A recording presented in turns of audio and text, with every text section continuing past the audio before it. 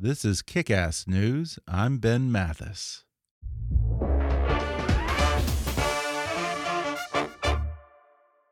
Ever tried sleeping on an airplane? It's no picnic. It's incredibly hard for me to get a wink of sleep. But then my wife gave me a turtle pillow. The Turtle Travel Pillow is the most comfortable travel pillow in the world, making plane sleep possible. Designed by engineers, the wildly popular Turtle, that's TRTL, travel pillow holds your head and neck in a better position than standard U-shaped pillows. Check out Turtle's neck pillows and other travel products at TRTLTRAVEL.com and use the code KICK for 20% off. That's turtletravel.com, code KICK for 20% off. And now, on with the show. Hi, I'm Ben Mathis. Welcome to Kick-Ass News. My guest today is Ambassador Susan Rice. She served for 8 years during the Clinton administration, including as the youngest Assistant Secretary of State in the history of the State Department. Later, she returned to the White House as U.S. Ambassador to the United Nations and the National Security Advisor to President Obama. Susan Rice has been at the table during the most pressing international crises of the past 30 years. And along the way, she's encountered her fair share of controversy and conspiracy theories. Now she writes about all that and much more in her new memoir titled Tough Love: My Story of the Things Worth Fighting For. And today, Ambassador Rice joins me on the podcast to talk about her family's unique American story and how playing peacekeeper during her parents' troubled marriage made her grow up fast, but it also gave her an early crash course in diplomacy. She talks about her baptism of fire when she joined the Clinton administration and immediately got thrown in the deep end with back-to-back crises in Somalia and Rwanda. She describes the U.S. Embassy bombings in 1998 as the hardest day of her career, talks about her contentious relationship with Ambassador Richard Holbrooke, and how she got roped into taking the hit for the Obama White House following the 2012 attack on the U.S. Embassy in Benghazi, Libya. Plus, she speculates on what might have motivated President Trump to suddenly pull out of northern Syria. She says Vladimir Putin is a creep and a pig, and she talks about her famous moves on the dance floor. Coming up with Ambassador Susan Rice in just a moment.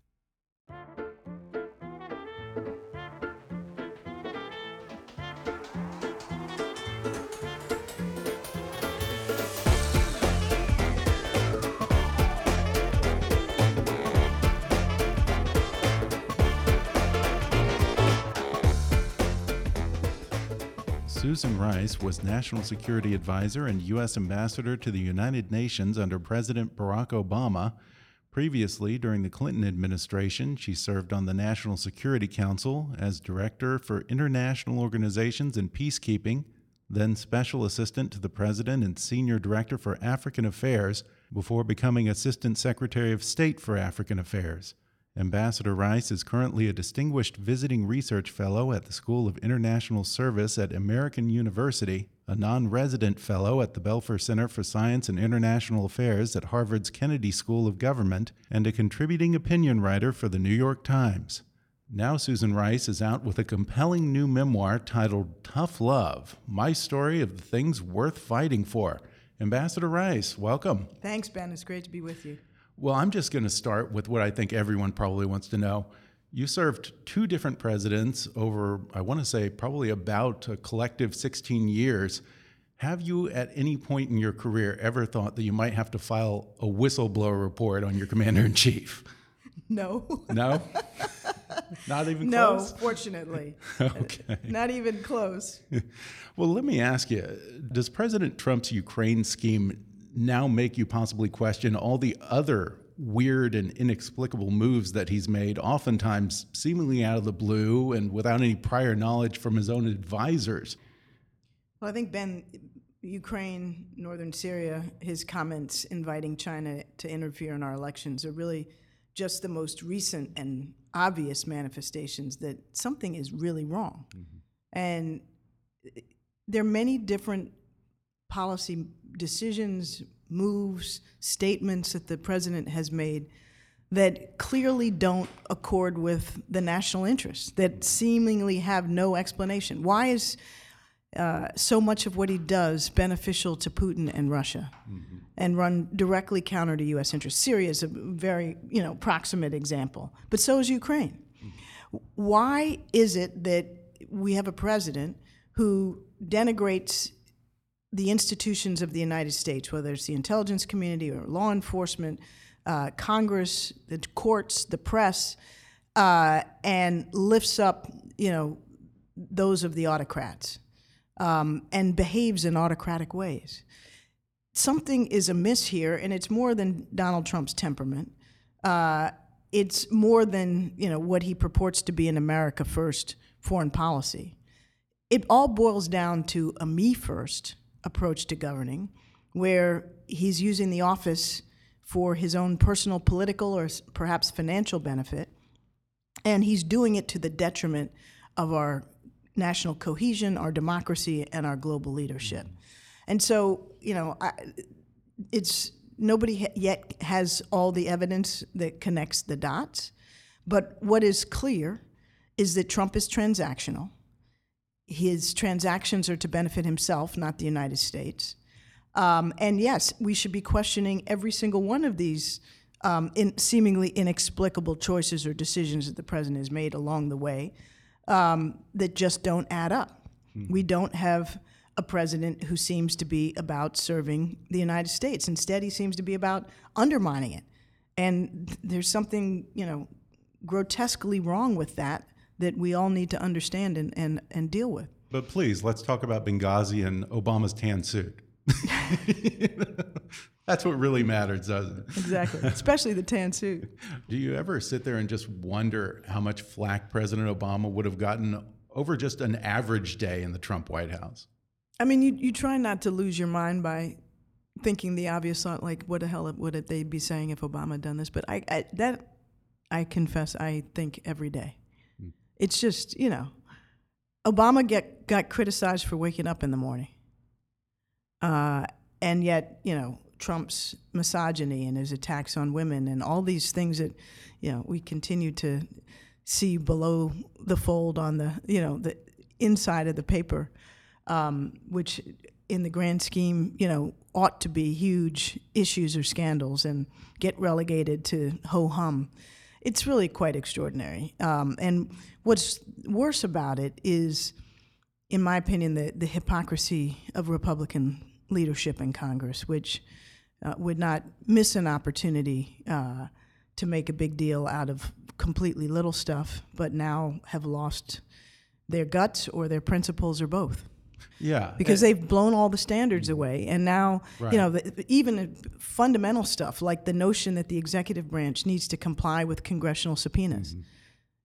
It would never have occurred to us to defy writ large subpoenas across the board, or any prior administration, not just the Obama administration, Republican or Democrat. That we would never have done that.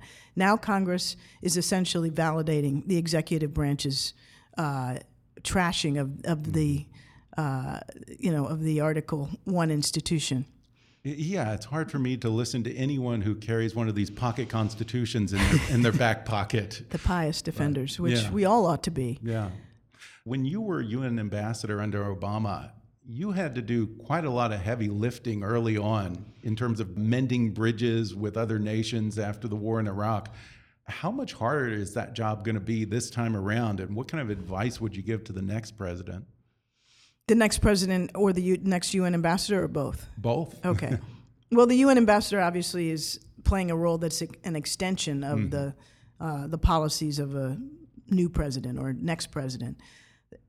It's going to be so much harder. I mean, frankly, when I became UN ambassador, as I write about in Tough Love in 2009, there was some repair work to do. John Bolton was my predecessor once removed. He'd broken a huge amount of crockery in New York.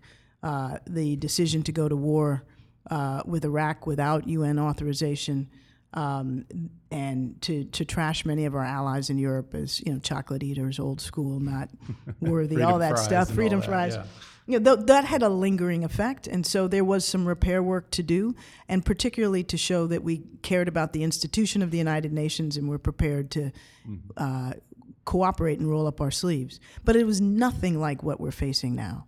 Those were policy differences and differences of approach. But we weren't facing a prior administration that had literally blown up all the rules and norms and arrogated to themselves the authority of the office for the personal political benefit of a president. Each one of the prior administrations, both President Bush's administrations, Clinton, Obama, go all the way back, whether you like their policies or not, they were doing what they thought was best in the national interest. And that is what's fundamentally different now. So when a new president, knock on wood, comes along, he or she is going to have to take extraordinary steps to try to repair the damage. And we have to be sober about this. It's not going to be repaired by the actions of one administration or one president, because what we've said to the world is we're capable of electing somebody who blows up the system, and we're going to have a very hard time convincing the world that we wouldn't do it again. Mm-hmm. And what's worse is that the guardrails, particularly in Congress, where the Republicans have put party over country, haven't worked. So when people look at the United States and say, okay, well, they maybe had a whack president, but they have the institutions of separations of power and all this stuff that will keep things on track, and it hasn't worked. So it's not a case where we can just say Trump was an aberration, trust us again. Well, we'll say that, and we may believe it, but it'll be hard to convince people of that. So we've got to focus on repairing our relationships, our alliances in particular. We've got to tell the truth and be transparent in how we govern. There are all sorts of things that we have to do to sort of get back to status quo ante, and then be patient and recognize that there's a good reason why countries are going to be slow to buy into where we are and where we say we want to go. Well, let's talk about this wonderful new memoir, Tough Love. Your relationship with your parents sort of makes up the emotional heart of the book, and you spend a good portion of the book talking about your fascinating family history. Your mom and dad were the products of two very different versions of the Black American experience. Can you talk a little about them and how their backgrounds shaped your own ideas about race and equality in America? Yeah. Well, my father came from a family that were the descendants of slaves in segregated South Carolina. Mm-hmm. He was born around 1920 into the heart of Jim Crow and the most raw excesses of segregation. But he had been the grandson of a slave. And my great-grandfather, Walter Rice, who had been a slave, after emancipation, fought in the Union Army, and then got a college education, which was extraordinary in that context, and then founded a school in New Jersey called the Bordentown School in the late 1880s, which for 70 years educated generations of African Americans in vocational skills and college preparatory skills. Wow. And then, and so my father was, in a long line of educators and ministers. And by the time he came along, he said, I don't want to be a minister. And he became an economist. And that was after he served in World War II at Tuskegee with the Tuskegee Airmen. And that experience really shaped him because he was very resentful of the fact that African Americans had to prove to white people that they could do the obvious and fly as well as they could or fight in combat as well as they could. And he resented the notion that he was supposed to serve in a military that was fighting for freedom for everybody but his own people. And he'd go off base to try to get something to eat in a restaurant, and he couldn't be served, but German POWs were being served. Mm. And so this whole experience of being diminished and doubted and denigrated shaped him quite profoundly. And yet, he went on to get his PhD in economics. He went on to be a professor of economics at Cornell and to serve at the Treasury Department, in the World Bank, and in the private banking sector, and ultimately as a governor of the Federal Reserve. And over time, he learned, one, that this still, despite his experiences and that of many other African Americans, is, in his judgment, the best country on the face of the earth. And only in this country could he have achieved what he achieved and passed on those benefits to his children. But he also developed a mindset about race that came from having been the victim of racial oppression that I think enabled him to thrive, and he passed it on to me and my brother. And that is, in short, if my being black is going to be a problem, it's going to be a problem for somebody else, not me. Mm-hmm. In other words, I'm not going to let other people's prejudice get in my head and cause me to diminish my own self-image or to cause me to doubt myself. What was his motto? Don't take any crap. Don't take crap off of anyone. That was his whole thing. Don't take crap off of anyone. Believe in yourself and push back. Mm-hmm. So that was his experience. My mom was the daughter of immigrants from Jamaica who came to Portland, Maine, of all places, in 1912. They had nothing, janitor and a maid, no education, but they came here for the American dream like so many others. They had 5 kids, sent them all to college. 2 became doctors, 1 a university president, 1 an optometrist, and then my mom, who was the baby, who went on to be a leader in the corporate world. And more importantly, she was known as the mother of the Pell Grant program, meaning she helped get college access for 80 million Americans. So on both sides of the family, just sort of this compulsion to rise, determination not to be kept down, and a real commitment to service and about contributing to society in a way that is broader than yourself. And by the time my brother and I came along in the mid-'60s, my parents had risen as their parents had, and our experience was far more comfortable than theirs had been. But we were taught that we had to work hard. We had to get an education. We were supposed to excel, and God damn it, we couldn't slack. Yeah. So you had to do our best. Huh? Total tough love. But it made us strong, and it gave us a sense of what we could be. Mm-hmm. Now, your parents had a troubled marriage and a rather contentious custody battle. You recall having to grow up fast and play sort of peacekeeper between them. I guess it was sort of early preparation for a life in diplomacy. I had no idea at the time, but you're absolutely right. It was really, their fighting was violent and intense and scary. And I was really 7 years old or about that age when I had a consciousness of what was going on. And I had a younger brother who was sort of 2 years younger than me and not really able to understand it as well as I could. So I'd be trying to go to bed at night, and I'd be awakened by screaming and yelling and things being thrown, and I'd go downstairs and I'd kind of peek around the corner and try to figure out what was going on, and intervene if necessary, to break them up or to mediate and try to say, what's this about, and literally negotiate. I had no idea at the time that those would be skills that I'd have to use later in life. But it was a really formative experience because it taught me, one, to be resilient and to not let something as painful and destructive as a breakup of your family cause me never to be able to fulfill my potential. But so resilience was one thing, but also recognizing that being a firefighter, getting in between, warring parties was something that maybe I had an early faculty for. Yeah. And after that, you were a Rhodes Scholar at Oxford and then spent some time in the private sector, I think working for McKinsey & Company before 1992, when the Clinton transition team asks you to join the NSC as, I believe, Director of International Organizations and Peacekeeping. That position then puts you right in the middle of back-to-back crises, the civil war in Somalia and the Rwandan genocide. As someone who was brand new to government service, that has to have been a real baptism of fire for you. It was exactly that. That's the right way to put it, a baptism by fire. And there are other elements of that baptism that I don't even have the opportunity to get into in the book, like Bosnia, like Haiti. But I write at length about Somalia and Rwanda because they shaped me very profoundly.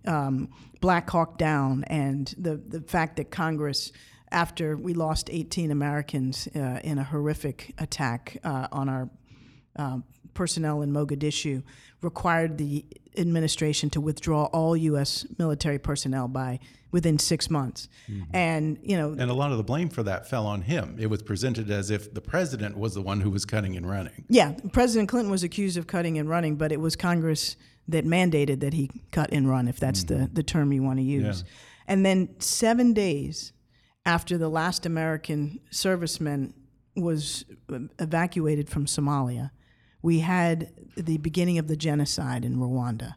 And I write at some length about that as well, because the experience of visiting Rwanda after the genocide and seeing bodies, corpses just still thick on the ground, and also, watching as a junior staffer as the decision-making process at the National Security Council really failed to grapple with the question of whether or not the United States could intervene to try to halt the genocide, or whether we ought to help others to intervene, or any of these questions were never asked, much less answered. And so I learned a lot, both from the experience of Somalia and Rwanda, about how the decision-making process can fail. Those were lessons, as well as the challenge of how do you deal with humanitarian crises, that I took with me later into my career, as I served in the Obama administration at the UN and as National Security Advisor. The way you've just phrased it, it sounds like you see it as it was more a case of the administration didn't really know if they had the authority to intervene, right? No, it wasn't whether they had the authority. Okay. And that's, now we're getting into a lot of complexity. But the point I was making was, nobody in government in Washington, nobody in the Congress, no editorial page writers were grappling with the question of whether or not the United States should intervene to deal with the genocide. So this was a case where the policy process failed because we didn't even, ask and answer the issue at hand. And we didn't do it in large part because I think people were still traumatized by Somalia. It never occurred to people, frankly, to contemplate another massive military intervention in an even more remote part of Africa after we'd basically had this humiliating retreat from Somalia. So Somalia, the problem was, multiple, but we didn't pay enough attention to what was going on the ground. That's a summary statement. Right. And it wasn't a problem that you guys started. No, no, exactly. We inherited. Rwanda, the failure, in my judgment, was that we didn't even consider the question of whether or not to engage in terms of trying to stop the killing. And so whether or not we needed UN Security Council authorization, that would have been a question we would have asked and answered after a decision that we wanted to do something. But we didn't even get to that point. We're going to take a quick break, and then I'll be back with more with Ambassador Susan Rice when we come back in just a moment.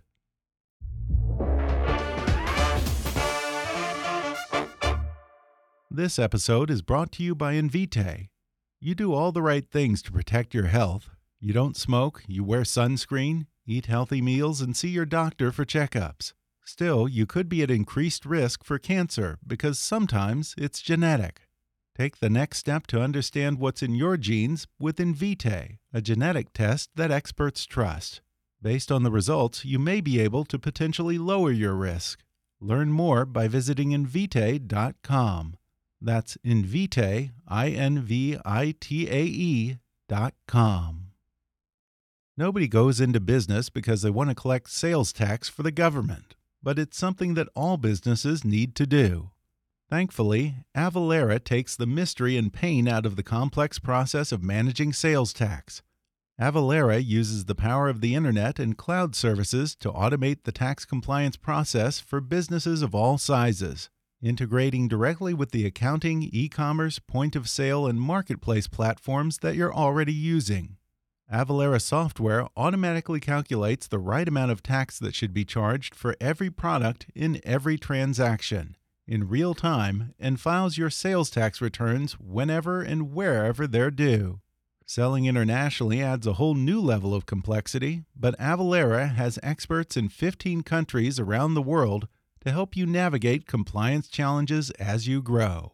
I've been a small business owner for about 20 years now, and I know what a pain it can be to keep up with taxes, especially sales taxes, and especially when you're dealing in other states and perhaps even other countries. So stop spending valuable time worrying about your sales tax returns and focus on the things you actually love about running your business. Go to avalara.com/kick to learn more about how Avalara can help you. That's Avalara, AVALARA.com/kick. Avalara, tax compliance done right. Now, you described the 1998 embassy bombings in Kenya and Tanzania as the hardest moment of your life. Walk us through those first 24 hours from your perspective. Well, it was horrible. I mean, first of all, I start in describing this in Tough Love with the night before the bombings. And I'm relatively new in the job of Assistant Secretary of State for African Affairs. I'm 32 years old. I'm a breastfeeding mom in a department where most of the people who report to me are 20 to 30 years my elders and predominantly white men. And we're struggling already with a rash of crises that have broken out. War between Ethiopia and Eritrea, war in the Congo, evacuations being required in Liberia. I mean, it's like I could go through a litany about 6 or 7 things that were all crushing in on us at the same time. And that night before the embassy bombings, I had dinner with my former boss, the former National Security Advisor, Anthony Lake. And I was describing to him all these things that were going on and how it felt like a crushing amount of pressure. And he said to me, rather than offering me comfort, it can always get worse. And I was like, great, thanks. So we said goodbye, go to bed. 4 a.m, my phone rings. It's the State Department Operations Center waking me up to tell me that there have been 2 simultaneous explosions at our embassies in Kenya and Tanzania, and there were lots and lots of casualties. And I, obviously jump out of bed, in and out of the shower, and on my way to the State Department within about 10 or 15 minutes to have to confront the reality that we had lost 12 Americans in Kenya, over 200 Kenyans killed, and thousands grievously wounded. Our embassy was, leveled, and similarly in Tanzania, but unfortunately we didn't lose Americans in Tanzania. It was horrible, and the pressure, on all sides, dealing with the counterterrorism challenge, dealing with the families of those who had loved ones in our embassies, dealing with the embassies on the ground, which were, struggling to just get information. I can imagine. That was really the worst period of my professional life, and as bad as it was for me, it's nothing like it was, obviously, for the people who lost their loved ones and for my colleagues who served in those embassies. Well, one of your recurring nemeses in this book, both during the Clinton and Obama administrations, is Ambassador Richard Holbrooke. He had a reputation for being famously gruff and ill-tempered. You describe him as a bully. What was his problem with you? Well, I do describe him as a bully, and I don't shy from that characterization. He was also a skilled diplomat, but he was very much about himself. Mm-hmm. And my first experience with him came as I was in this job as Assistant Secretary of State. He had just been, or recently been nominated to become the UN ambassador. And I am on Capitol Hill in a series of meetings with members of Congress, and my assistant calls. And she says, Ambassador Holbrooke is in your office, and he's demanding that you come back to meet with him. I said, why is he in my office? And tell him I'm on the Hill. I'm meeting with members of Congress. I can't meet with him now. Schedule an appointment. And she says, he's not leaving. And I said, well, make sure he doesn't steal anything. Watch him. I'll come back when my meetings are over. So about an hour and a half later or so, I get back to the State Department, and there he is sitting on the couch in my office. And I, again, never met him before. I knew all about him. His reputation preceded him. And I said to him, so what's so urgent that you're sitting here waiting for me on my couch? And I sit down, and he says, I already dislike you because you've broken my record as the youngest regional assistant secretary. And our relationship went downhill from there. What an ego. And it I think he found me to be insufficiently admiring or deferential. Uh-huh. More than willing to say what I think, which is true about me, and not taking crap off of him, as my dad taught me. Yeah, at one point you flip him off in a meeting, right? Exactly. At one point, when he's trying to humiliate me and condescend to me, as we were having an argument in front of 6 or 7 of of the ambassadors who reported to me, he said to me, dripping with sarcasm and condescension when he was trying to disagree, I remember when I, too, was a young assistant secretary, just basically Very telling me to go patronizing. crawl under a rock. Yeah. And so, failing to find the words quickly enough to express my feelings, I raised my arm and then my middle finger and held it up long enough for him to understand what I was trying to say. Well, I want to fast forward to the 2008 election. Your next logical move would have been for you to stay within the Clinton camp and support and advise Hillary Clinton's campaign for president. Instead, you joined the Obama team. How did you make that decision, and how did the Clinton team take that news? Well, I came to know and admire Barack Obama beginning in 2004 when he was running for the Senate. And I was working on John Kerry's presidential campaign. That's when we first interacted. Mm-hmm.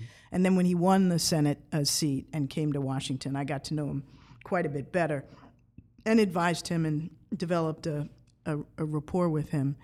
And when he made it clear that he was going to run for president, I decided that I wanted to be all in supporting him. Not because I didn't love and respect my time in the Clinton administration and respect President Clinton and Senator Clinton, but because for me, Obama represented so much more. I mean, he was an African-American leader of my generation. He was smart. He was principled. He had a vision for this country that I thought was forward-looking and unifying. And it was on that basis, just being drawn to who he was and what his election could symbolize, that I made the decision to support him. And then unexpectedly, after I made that decision, I got a phone call from another former boss of mine named Sandy Berger, who had also been in Clinton's second term, the National Security Advisor. And he was a friend. And he said that Senator Clinton would like me to coordinate her foreign policy apparatus, essentially the same role I was playing for Obama. And I said, Sandy, I've already signed up with Obama. And it wasn't that he had called too late. It was that I'd made this decision perfectly witting of the fact that, at some point the Clintons were going to know this and not appreciate it. But I did it because it was the right choice for me. And so then he says, but you realize he's not going to win, right? And I said, I don't know whether he's going to win, but I recognize that that's the betting man's point of view. And he says, this is a career-ending move. If, when he loses, you're going to be screwed, in effect. And he's telling me this as a friend. And I said, Sandy, I get that, but I'm doing this not for a job, but because this is really important to me.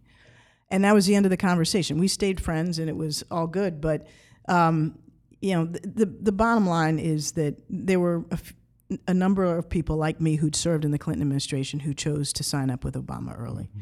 And I do think it was for quite a while a sore spot with the loyalists of the Clintons. And yet, once he got elected, President Obama appoints you UN ambassador, and then I think right after he offers you the job, he says, what do you think about Hillary Clinton for Secretary of State? Exactly. And that's you said she was a good choice. I did. I said if you would do that, I think it would be a good choice. Mm-hmm. And so then we worked together closely for 4 years. You then played an instrumental role in the U.S. intervention against Libyan President Muammar Gaddafi in 2011. How much of that was influenced by this haunting memory of Rwanda and the cost of inaction? Well, in my mind, at this point, with more years of experience and hopefully some wisdom acquired along the way, my calculation was we had an opportunity to intervene at a relatively low cost to the United States. It wasn't going to require ground forces. We could do it through the air, and we could prevent Gaddafi from slaughtering tens of thousands of civilians, which was his stated intention, and his forces were on the way to do it. So that was relatively low risk and high reward in terms of what it would accomplish in humanitarian terms.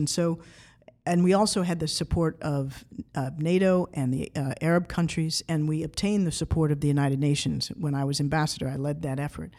And so in my mind, the cost-benefit analysis argued in favor of intervention. And I still think that was the right thing to do. But I made clear that the problem, the failure, was really in the aftermath, where the United States and NATO and the African Union and the Arab countries and the UN failed to act swiftly to try to help consolidate the institutions of the state in a fractured society in Libya after Gaddafi was removed. He was the state, and in his absence, it was sort of close to chaos. Yeah. And so what we ideally would have done is put sustained effort and attention with the international community into trying to consolidate the post-conflict situation. And we didn't do it with sufficient attention and urgency. And then Benghazi happened, and everybody in Washington sort of recoiled even further from Libya. And I say in the book, Libya was so fractured a society. I don't know that if we had been 100% effective in our efforts, that it would have worked. But what I do say is we don't know because we weren't able to try. Yeah, I mean, professionally for you, maybe it would have been better if you'd left him in power. No, wouldn't have had to deal with and it's not that. about me. I will take saving tens of thousands of lives any day. Well, still, the Benghazi attack happened September 11th, 2012, and you get convinced to do what they call the full Ginsburg. Not convinced, asked, and I accepted. Okay, which means doing all 5 of the Sunday morning shows. You were the person who was assigned to articulate the Obama administration's account of what happened. This was not really in your portfolio. You were UN ambassador, and there were arguably other people who were more directly involved and better equipped to speak to what happened.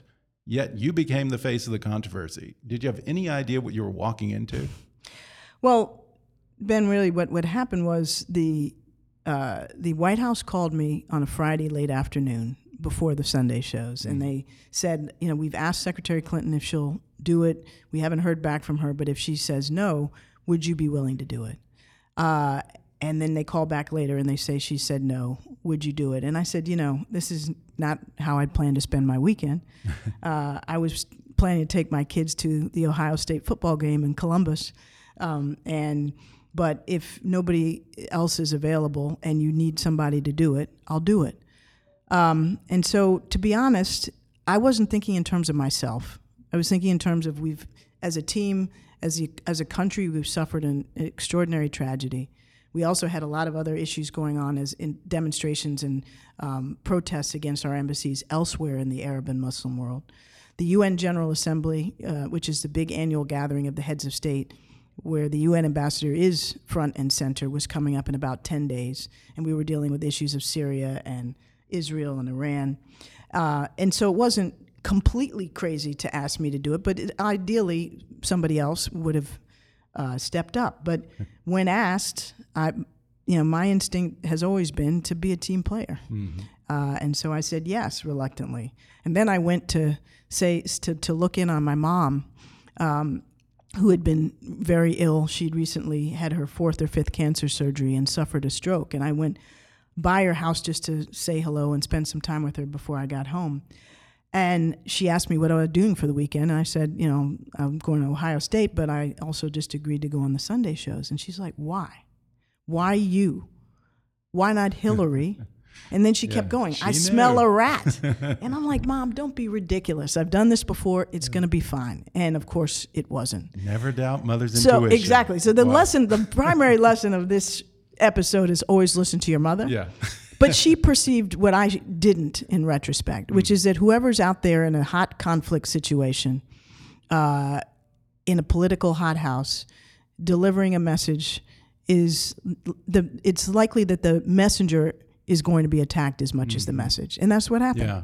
And speaking of the toll this takes on the family, apparently it also had, I imagine, what at the time must have seemed like a pretty frightening impact on your own young daughter. Can you talk a little about that? Yeah. And it was, so in the wake of my Sunday show appearances, I became targeted as a liar, as incompetent, as untrustworthy. All these things were, the sustained Republican talking points against me.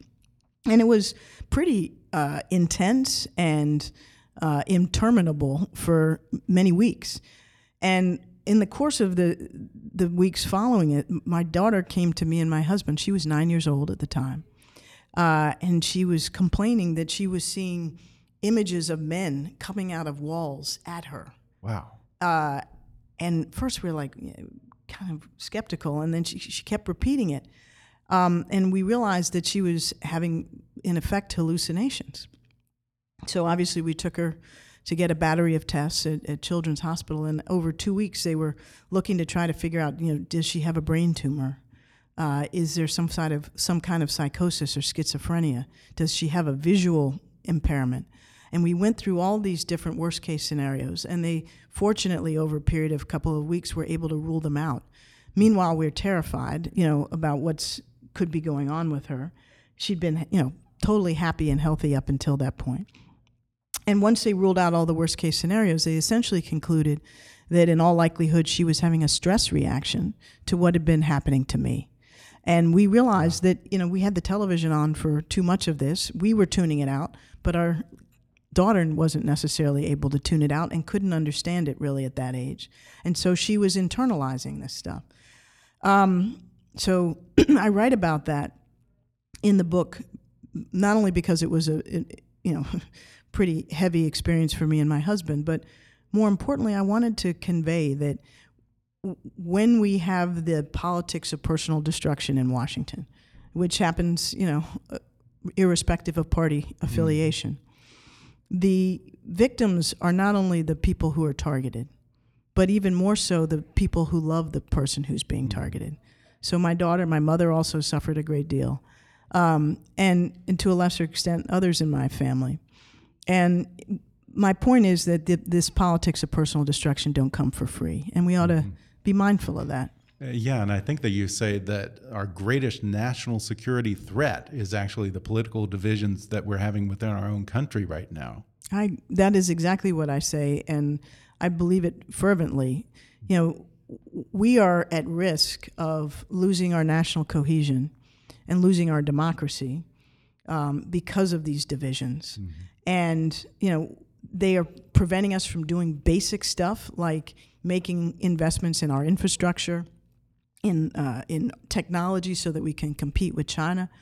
But it's also giving our adversaries like Russia a big opening to pour salt into our wounds and, cause us to doubt each other, to hate each other, to see one another as enemies rather than as fellow Americans.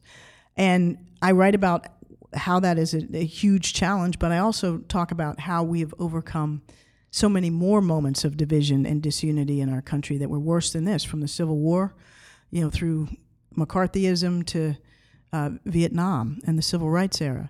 And I really believe we have the ability, if we have the will, to repair these divisions now. But it has to happen on every level, from the individual and the interpersonal.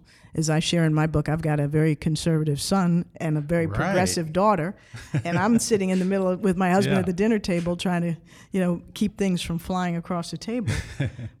In the same vein, at an institutional and a national level, we have to take steps that I propose in the book that can help to bridge those divides and enable us to heal. Well, another thing that comes up in the book that I kind of found an amusing revelation, you say that no call with Vladimir Putin is short. I guess at times he would keep President Obama on the phone for 60, maybe even 90 minutes. What is he like in a one-on-one conversation? Well, Putin is tedious and self-important. And, on these phone calls, which were meant to deal with substantive issues, and that rarely lasted less than 90 minutes, in part because there was translation on both sides, but also because Putin's long-winded and self-important. They were dealing with issues of difference, like Ukraine, for example, or Syria. And the conversations were actually relatively civil and respectful, even where we differed, but they didn't yield a great deal. But I had also a lot of experience with Putin one-on-one and personally. Right. And you said he was a creep, right? He's a creep. He's a creep. When I was at a gathering in Normandy in 2014, where a lot of Western leaders were there to commemorate the Normandy invasion, we were in a reception, and President Obama was far across the room, and it was just he and I as Americans in the room. And I was in a conversation with Putin's national security advisor, and Putin comes up, and he's talking, and he basically puckers his lips and blows me a kiss.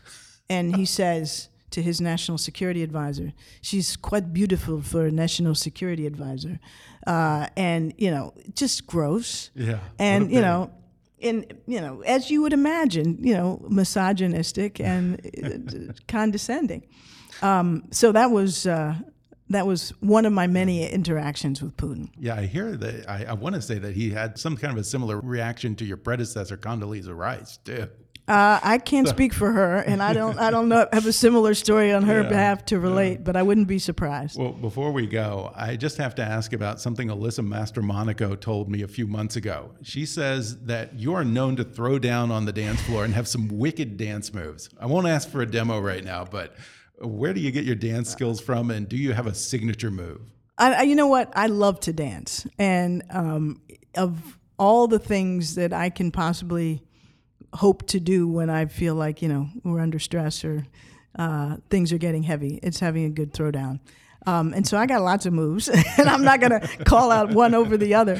Okay. But I do write in the book about the last night of the last presidential trip overseas in 2016, after Trump had won. We're in Lima, Peru, and all of the traveling Obama team, minus the president, go out to a nightclub.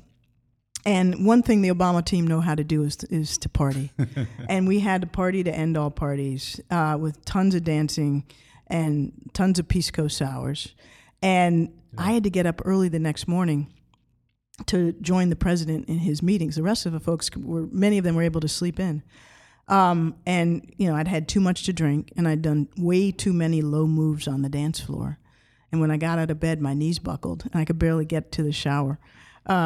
But that was how we rolled, and that's sort of indicative of how I love to dance and what I've done to torture my body in the process. Little did you know it would be a 3 or 4 year hangover now. Oh my gosh. Well, again, Susan Rice's book is Tough Love, My Story of the Things Worth Fighting For. Susan Rice, it's been such a pleasure. It's been a lot of fun. Thank you so much, Ben. Thanks again to Susan Rice for coming on the show. Order her new book, Tough Love, My Story of the Things Worth Fighting For. Now, folks, when you own your own business, you have enough on your plate without having to worry about taxes. So stop wasting valuable time worrying about your sales tax returns and focus on the things you actually love about running your business with a little help from Avalara. Avalara simplifies sales tax compliance with real-time rates and automatic filing. Their software seamlessly integrates with the systems you're already using, so it couldn't be easier. Go to Avalara, avalara.com/kick to learn more. Avalara, tax compliance done right. If you enjoyed today's podcast, be sure to subscribe to us on Apple Podcasts and rate and review us while you're there. 5-star ratings and detailed reviews are one of the best ways for new listeners to discover the show. You can also follow us on Facebook or on Twitter at @KickassNewsPod and recommend us to your friends on your social media. For more fun stuff, visit kickassnews.com, and I welcome your comments, questions, and suggestions at comments@kickassnews.com. For now, I'm Ben Mathis, and thanks for listening to Kick-Ass News.